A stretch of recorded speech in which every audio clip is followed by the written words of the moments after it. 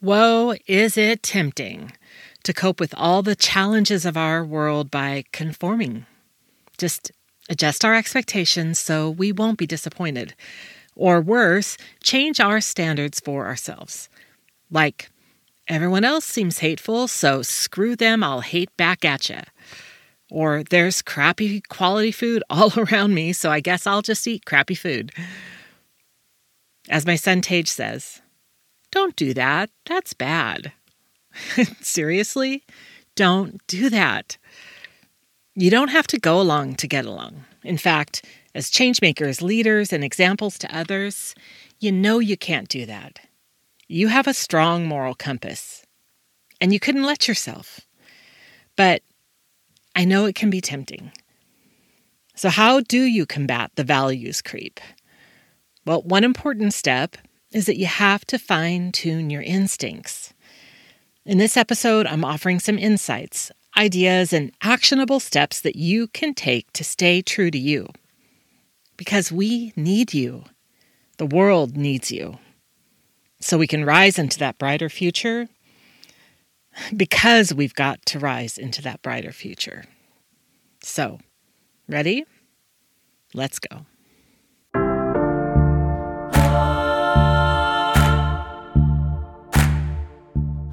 Hi, I'm Carrie Altum, and with decades of experience as a leader, activist, and entrepreneur, I've learned a lot about how our fears hold us down and how radical love always lights the way. As a mentor and coach, I've helped hundreds of leaders get centered in their values and align their lives so they can serve their powerful purpose and rise into a brighter future. I'm offering this podcast to show you how you can have impact and income without sacrificing your integrity. If you're ready to explore challenging ideas, adopt new strategies, and have some fun along the way, you're in the right place. This is Rise and Shine.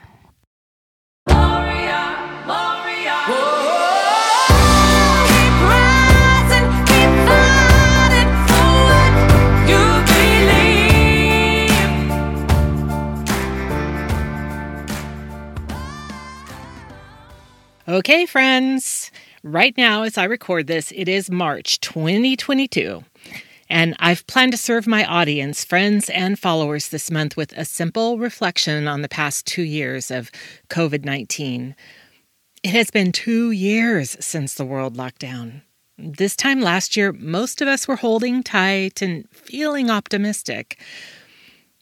But the last year has been another hard one, and I'm not ashamed to say that I'm a bit depleted and disappointed and even a little depressed at times. If you're feeling that too, you are not alone. We can reclaim our optimism and our energy, but first, we need to talk about this. We really need to get real about it. I know, I understand the impulse to push through, but that does not serve you. You need to take some time to be mindful about what these years have meant and to take inventory and to release some of the nasty stuff that does not serve you. So, the Rise team is creating some good stuff. A new podcast season is one. It's the Reset season. And some free course programming that we're tucking into the Facebook group.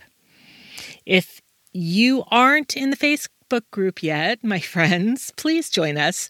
It's the Rise and Shine podcast Facebook group, and you can get all the goodness there.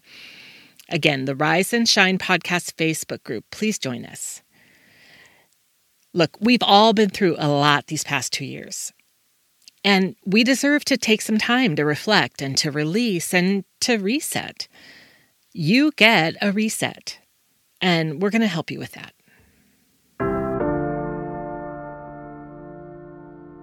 Hello, my friends. Welcome to another episode of Rise and Shine. This is the first episode of our new season.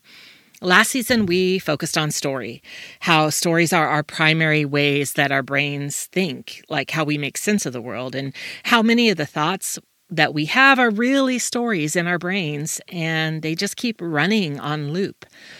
and how these stories become our truth, and then how these stories play out in our lives in different ways, like our money stories and our parenting stories and our stories about manners and what it means to be kind. The bottom line is learning to pay attention to those stories and to develop our awareness of them is the first step in changing the stories and then changing our reality. So if you haven't yet, you can go back and listen to those story episodes. Story crafting is definitely a skill to build on. And now on to the next season. This time the theme is reset, because doing a reset is a critical skill for surviving our world these days, right? Oh my goodness, it has been an incredible couple of years, and I don't want to rub it in, but I'm just going to review quickly so that we are feeling the weight of this. There was the COVID pandemic and the world in lockdown and the social justice uprising in America, which was fueling social and economic justice conversations all over the world, and the ongoing ever-present climate crisis in which record-setting natural disasters and heat and cold events are becoming the new norm. And now, as I record this in March 2022, the war in Ukraine. Bless all the people suffering the misery of that war and conflict there in Ukraine, and then bless the people suffering the misery of war and conflict everywhere in the world. Just recounting it all here, I feel a little bit anxious and overwhelmed, which is exactly why we need to talk about this. Here's the question. What can we do as passionate changemakers when the world feels out of control and we struggle to continue to believe that we can make any difference at all? Well, we start by turning in to ourselves and caring for ourselves. We give ourselves the time and the attention that we need to manage our energy. We develop habits of awareness. We recognize what does not serve us, and we release it. We give ourselves a reset. Yep, that's right. You get a reset. And you can take that reset over and over several times a day with a mindfulness habit. You can reset yourself weekly. You can reset your relationships. You can reset your eating habits, your sleep. The reset is a powerful habit that can become an empowering ritual in your life. I'm sharing why we need resets, what they are, and the very first simple step that you can take to mastering the reset. I'm really excited to share this with you guys. So, ready, set, reset. It is no measure of health to be well-adjusted to a profoundly sick society. Again, it is no measure of health to be well-adjusted to a profoundly sick society. This is a quote by Krishnamurti, Indian scholar and philosopher, and it always stops me short and draws me to look in. I ask myself, in what ways have I let myself conform?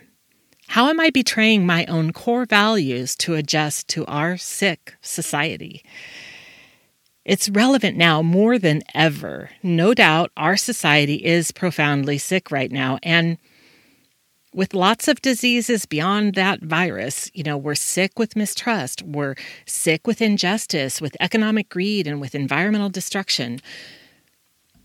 I know I've let myself get too well adjusted to a lot of the crap happening in the world. It's just too hard to face it all otherwise. So, it's a coping mechanism. We're adjusting to these sicknesses in our societies to cope, and we can give ourselves a break about it. We're just trying to get by. And if we're adjusting in ways that don't align with our true selves, not to worry, because our true selves are waiting for us. The truth is, we have so many powerful forces pulling us out of alignment. For example, mass media and social media. on our TVs and our computer screens, even that phone in your pocket. You're being fed images and narratives that are specifically designed to manipulate your feelings. And I know because I'm one of those designers. I mean, I'd like to think that when I write speeches for leaders or fundraising pitches for nonprofits, that it's good manipulation. But nonetheless, I've got a degree in it. Rhetoric is powerful stuff, people. Yeah, it can be a force for good or not. So, of course, we're inclined to adjust to our circumstances and to be well adjusted to our society. We do it because we have this primal programming that guides us to conform to our tribe, to align ourselves with the norms around us. But as with so much of our primal programming, it has outlived its usefulness. We don't have to worry anymore that we'll die alone in the open plains if we refuse to conform to societal norms. And that's part of the genius of this quote. Much of Krishnamurti's work is focused on questioning and challenging societal norms. He was in India and he challenged the caste system, for instance. That was embedded for centuries, but he advocated for radical change in society. And he's countering the strongest counterforce to human progress, which is that urge to belong, that urge to conform and be a part of your group. And, it's interesting the way he does it is that he does it without finger pointing and blaming, really. He's not saying only losers are well adjusted to a profoundly sick society. He's not saying bad stuff is happening because we've let ourselves get well adjusted to a profoundly sick society. No, he's offering care. He's saying, assess your health. He's saying, be aware of your health. Measure your health. Pay attention. Again, give yourself a break because that impulse to adjust to the sick norms is self-preservation. And so we forgive that in ourselves. And as we recognize that, we also need to recognize that it's up to us to hold ourselves responsible for doing better.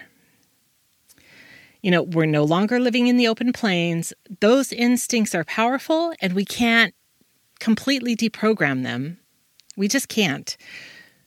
But what we can do is offer a reprogramming, to write over the old programming and fine-tune those instincts so they serve us in this world, in our modern world.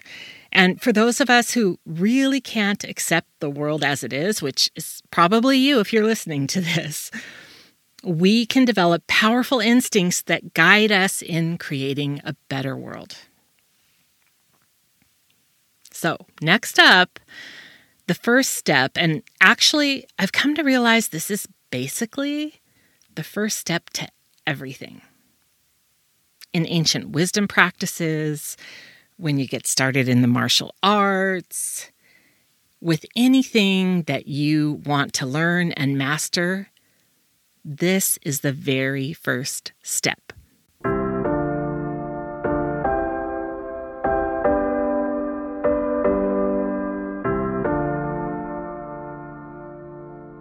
It is no measure of health to be well adjusted to a profoundly sick society. So, what should we be well adjusted to?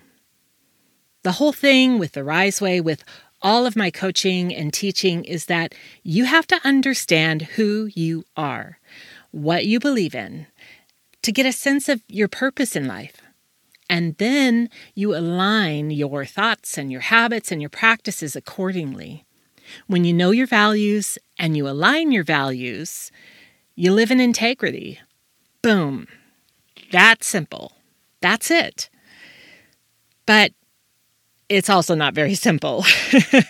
It can be really hard to get started and to keep your momentum because we have this force and momentum from mainstream society. I know that. So here's what I'm asking you to do. I'm going to break it down into super simple steps, and this is the first step. The very first step. Pay attention. Seriously, pay attention to what you feel. This isn't just easy peasy. I know it's going to be hard. Our world desensitizes us to our own body and our own mind and our own spirit. So it takes effort to tune back in. But you must. You have to remind yourself to feel what you feel in your heart and in your gut, and to recognize how your mind responds. So, for example, when you think crappy things, pay attention. Don't just dismiss it and redirect your brain. Pay attention. Like, let's say you see a bumper sticker that doesn't align with what you believe, and you think, what an idiot. Just pay attention to how that feels in your body. Does your heart race faster? Another example, pay attention when you say no to something and then feel a heaviness in your gut. Maybe a tightness or a discomfort. Maybe it's something you want or something you need, but you tell yourself you don't have the time or the money or the bandwidth for it, right? So you say no. But then what does your body say to you in response? Pay attention. Another example, pay attention when you say yes. Yes to that client who you know is not a good fit for you. Pay attention to what you think. What story are you telling yourself that isn't necessarily true? Like, you have to take that client who comes along because you never know when the next one's going to come. Or what about when that donor wants to give a bunch of money, but they want to have influence over the work of your organization? Or the director of that show that really isn't a great fit for you, but do you think you can't do better? Don't judge yourself. Just after you say yes, pay attention to how you feel. That's it. Can you do that? For the next day or two, can you just pay attention to the subtle feelings in your body? I know you can. Here's how I know you can do it. Your physical, conscious body, your body of sight, touch, sound, etc., is engaging with your subtle body, your body of feelings and thoughts and stories, all the time. It's a dance that you're doing all day long, and I'm just asking you, pay attention to it. Bring it to your conscious awareness. Don't judge yourself. If you think, what an idiot when you see that bumper sticker, don't criticize yourself. Allow yourself to do what you've been doing and just pay attention to it. Let your mind and your body be a laboratory for a few days. You'll learn so very much about yourself from these observations. And here's why it's important. When you pay attention to your mind-body response, you're paying attention to the root of your instincts. Once you start to pay attention, you'll realize how much your body is communicating with you. So in Hindu and Taoist and yogic traditions, they talk about our three bodies. And I think also in Christian traditions, there are references to this kind of thing. It's the physical body, the body of your senses. That's the first body. And then the second body is your subtle body. And that's your mind and your feelings, your processing and your translations. And then the third is the spiritual body, that formless energy of you that transcends the physical.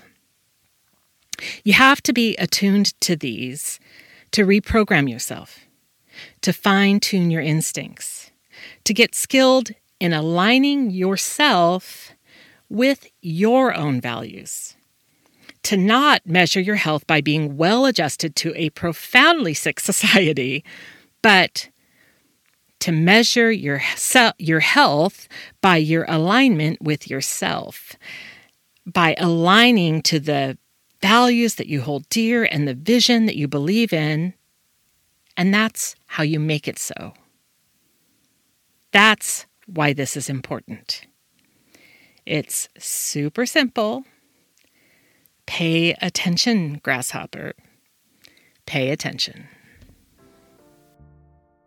Okay, in the next episode, I'll talk with you about the next step in fine-tuning your instincts, which is awareness. And it is different than paying attention, and I'll explain in the next episode. Look, once you learn to pay attention to your feelings and your thoughts, then you can start to practice a conscious awareness. It's a sort of orienting between ourselves and our values and the world around us. It's good stuff. Until then, peace to you, my friends. Thanks for joining me for this episode of Rise and Shine. Please subscribe to the show on your favorite podcast platform, rate and review, and share the love. Tell your friends about Rise and Shine so we can all grow our integrity-centered lives and leadership together and on purpose. So proudly wear your crown, 'cause you're